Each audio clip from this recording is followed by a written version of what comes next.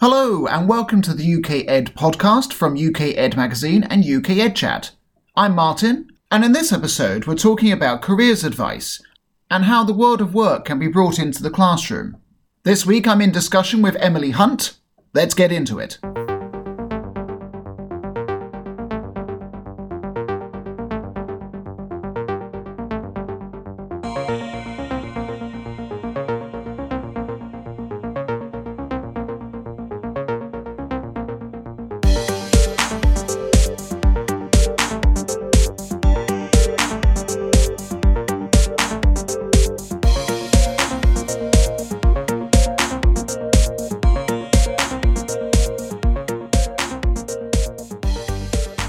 Hello and welcome to the UK Ed Chat After Hours webinar.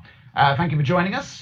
This evening we are talking about all things careers. So we're talking about careers advice, and we're also talking about how careers can be used within the classroom as a teaching tool, as a teaching strategy as well. So my guest today is Emily Hunt, and I'm going to say no more and just ask you to introduce yourself, Emily, to the attendees who are watching.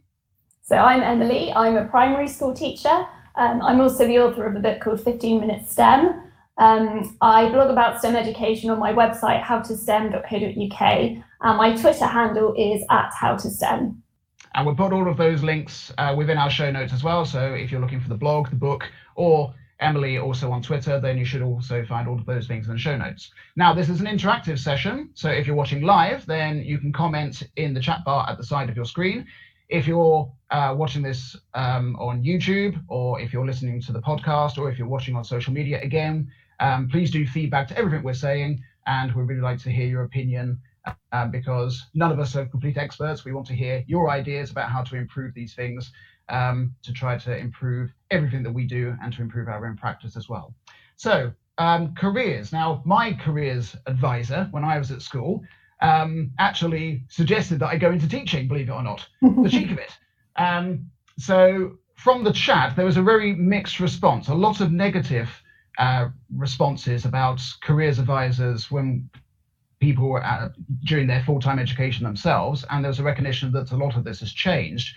So how does this relate to your experience of your own careers advisor and your career guidance when you were at school? So I had to think quite hard actually about what career guidance I actually had. I remember that there was a big push around year 10 when we were deciding if we wanted to do A-levels, an apprenticeship, that kind of thing. We had the week's work experience. So I went to a school because I had this idea that I wanted to be a teacher at that point. I remember doing an online careers test as well, which gave us an idea of the kind of jobs that we might be suited to. But that's about all the guidance that I remember having when I was at school. Yeah. And did you have any kind of admin guidance? So was there any kind of focus on what kind of things you should be doing to build CVs or anything like that you can remember? Because I remember when I was at school that there was the record of achievement, which had only just come in, which can really age me. And there was a big focus on that. So it was very much stuffing that full of as much paperwork as possible. But what about your own experience of that kind of side of things? Do you have an experience of that? I remember the same burgundy record of achievement, yes. I remember filling that with lots of evidence, but I don't remember really any guidance about what we should be putting in it. I don't even remember sitting down with a careers advisor actually and having those sorts of conversations. Okay, and one thing which didn't come up in the chat, but something which I'm particularly interested in, did you find that career advice in the past was very much gendered? Because I remember that at my secondary school, that there was very much a push into almost traditional careers for particular gender stereotype careers. Did you find that at all? I don't remember that being imposed on me, but then I feel that actually I've grown up with some of those stereotypes that I'm now trying to fight against. So yeah, that was definitely there in the background, I would say. So as a primary school teacher myself, I do still see that kind of split within the classroom as well. So very much the boys want to be firemen, the girls want to be anything pink, basically. And obviously that's a very interesting state of affairs when it comes to our society. And the fact that that was actually carried on through formal teaching when I was at that age is nothing less than alarming, really. But how do you see that kind of split within your own classroom or other classrooms you've seen where children gravitate towards a particular stereotype, perhaps? Have you seen any of that? Yeah, it's absolutely, it is still there that there is this view of certain jobs as gendered. And that's there from quite a young age. Actually, children are picking that up by the time that they're 7 or 8. And that's something that we'll come back to later. But this is why I feel that we need to bring in careers advice from a really early age so that actually we can eliminate those kinds of stereotypes. So as you say, we'll talk about when to bring in particular staging of that kind of thing a bit later on. But what kind of jobs should we be looking at? Because obviously we're in the 21st century now. We've got flying cars and we're living like the Jetsons. But what kind of jobs should we be maybe exposing our children to, even from primary and certainly through secondary school? What kind of career paths should we be just simply experiencing, even if it's through informal play or however else that the children may experience in that safe environment of the classroom? So if we think children in schools today are going into the world of work in, say, 10 years' time, 2030, we don't know what that's going to look like. And we know that actually students will go into jobs that don't even exist at the moment. So that makes our challenge as teachers really hard.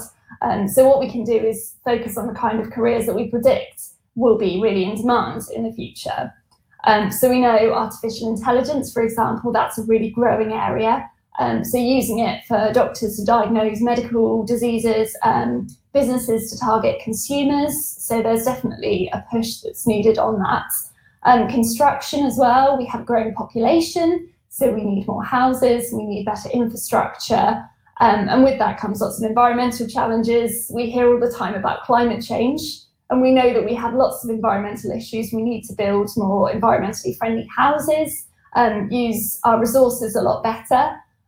We've got so much inequality in the world. We have people that don't have access to clean water. We have so many challenges. And I think that these are the kinds of things that we need to be preparing children with, because with these challenges comes lots of job opportunities, even if we don't know exactly what those opportunities are yet.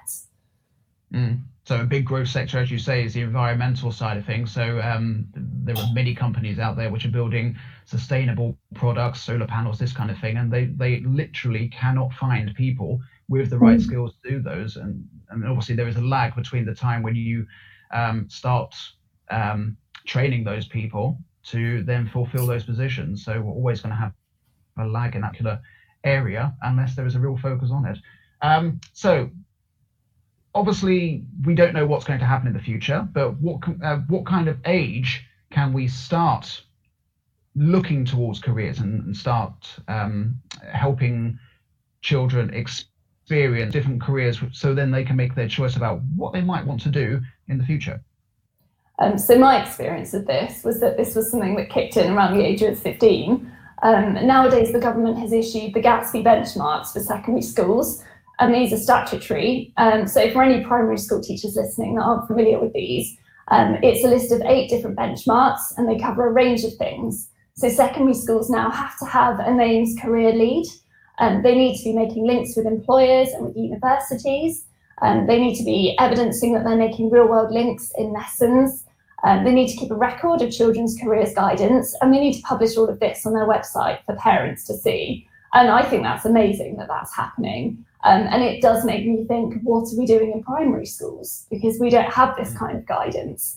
And the research is showing that children are forming their aspirations from as young as 7, 8 years old.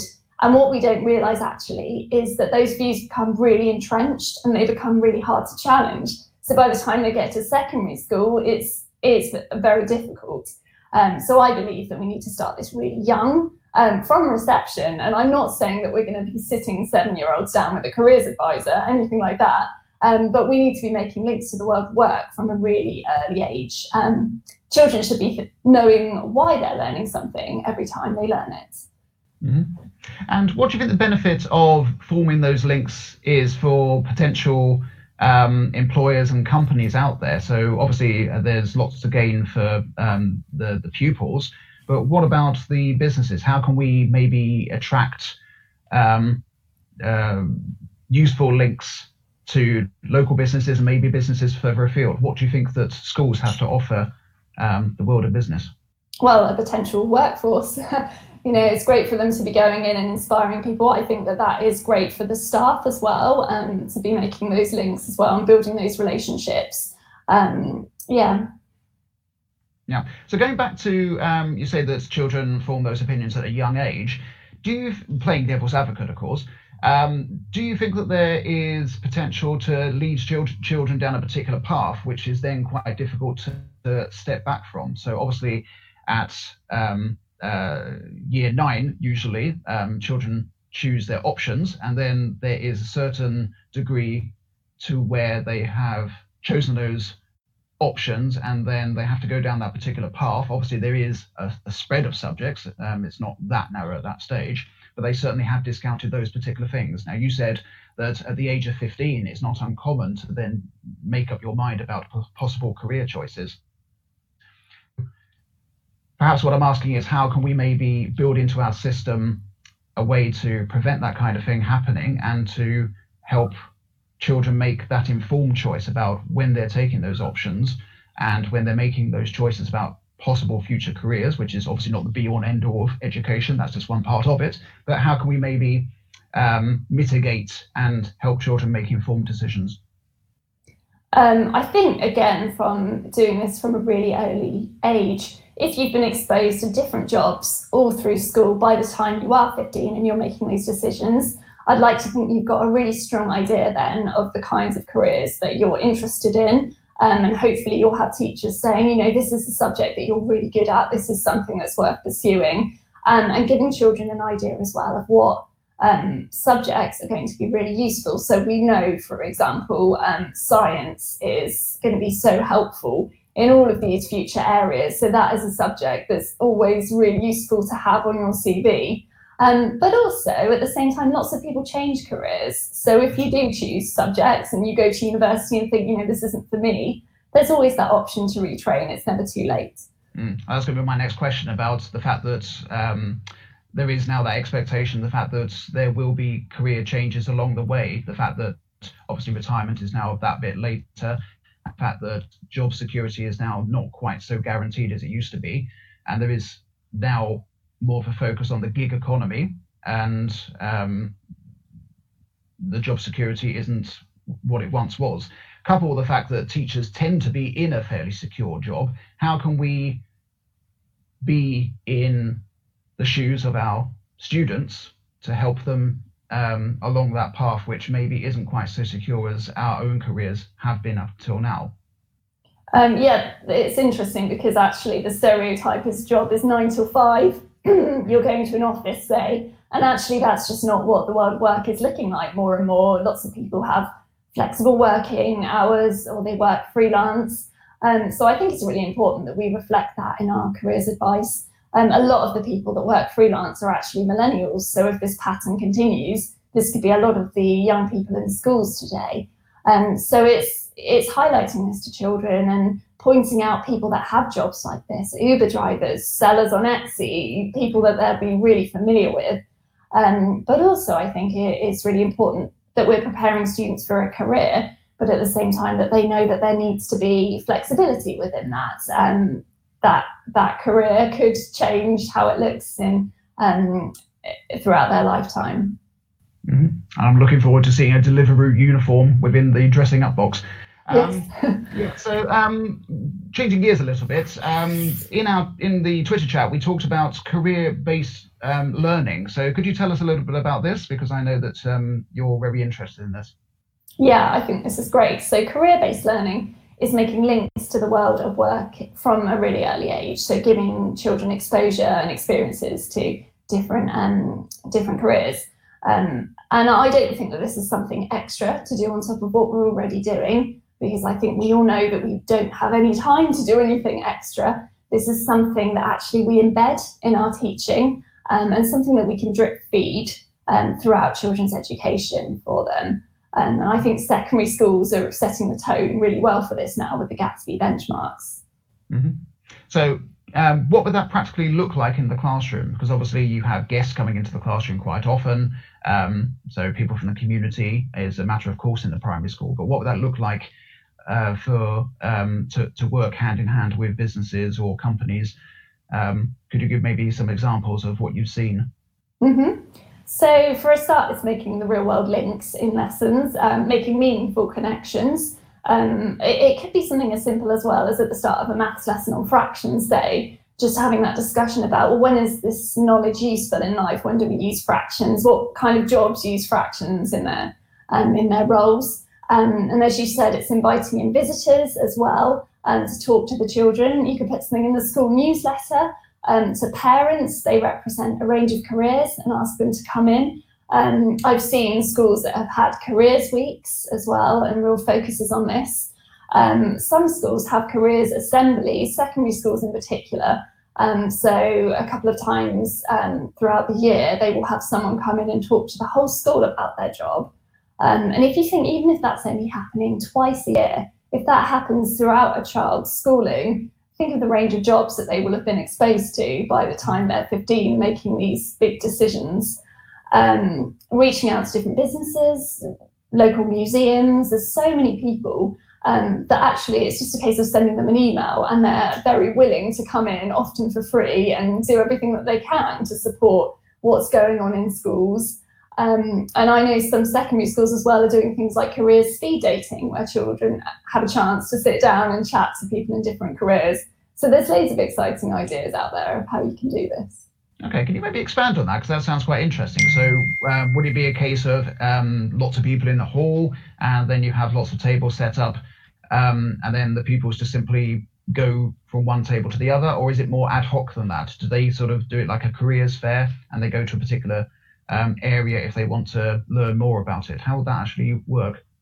Well, I have to say, I've not seen this myself, but yeah, from what I've heard from other schools, it is they have a chance to, well, they prepare for who's coming in and the kinds of questions they want to ask. And then they have a minute at each table to ask a question or two, and then they move on to the next table. So it's a very fast-paced thing. But then there's an opportunity afterwards to go back and talk to anyone that you thought, actually, that career is really interesting. I'd like to find out a little bit more. And dare I say that webinars might be a good way of doing this as well. So how can we make sure that our pupils are adaptable to that path that is unknowable at this particular stage? How can we make sure that they are flexible enough to be able to cope with the kind of jobs which may not have even been created at this stage? I think this is all about soft skills, really. So we know that employers are saying that graduates often have the technical abilities to do the job, but they are lacking some other knowledge. And that's things like problem solving, creativity, critical thinking, teamwork, communication, skills that you need in every job, skills that you need to get through a day, really. We use these all of the time.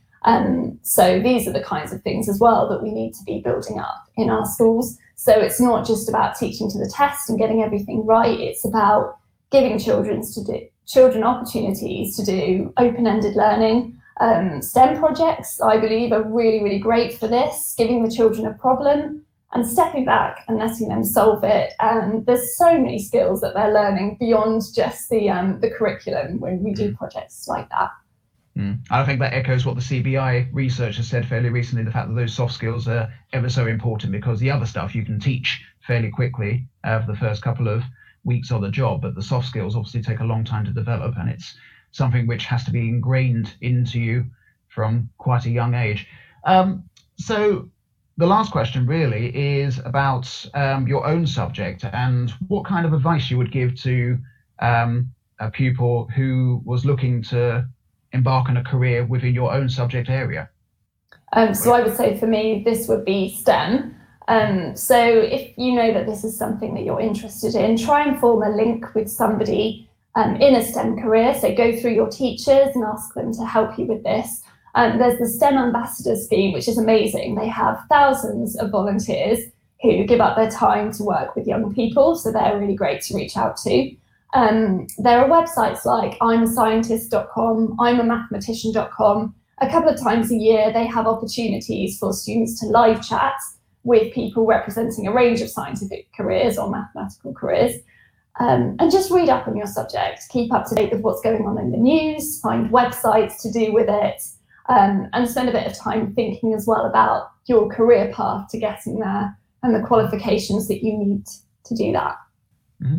And on the topic of STEM, tell us a little bit about your book. It sounds fascinating. I haven't read it myself yet. It's in one of my boxes somewhere to review for the website at some point. But yeah, it sounds fascinating. So tell us a little bit about it, please.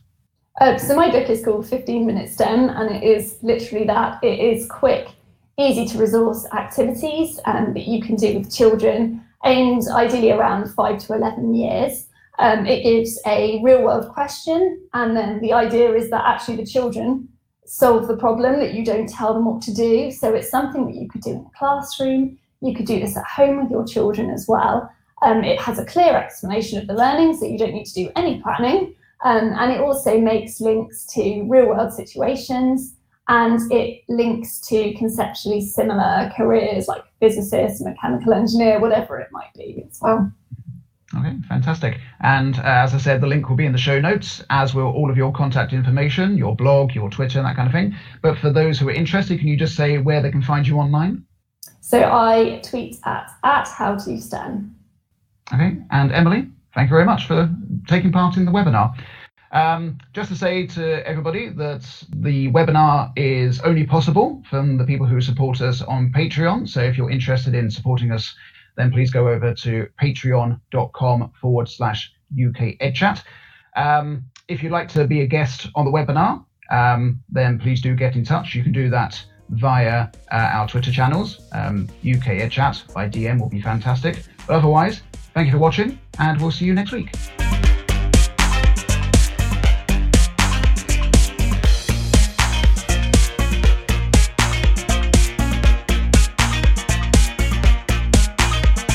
Huge thanks to Emily for taking part in the podcast. If you're interested in sharing your opinions on the podcast, then get in touch. You can do so via Twitter. We are at UK EdChat, or by email using podcast@ukedchat.com. That's it for this week. See you next time.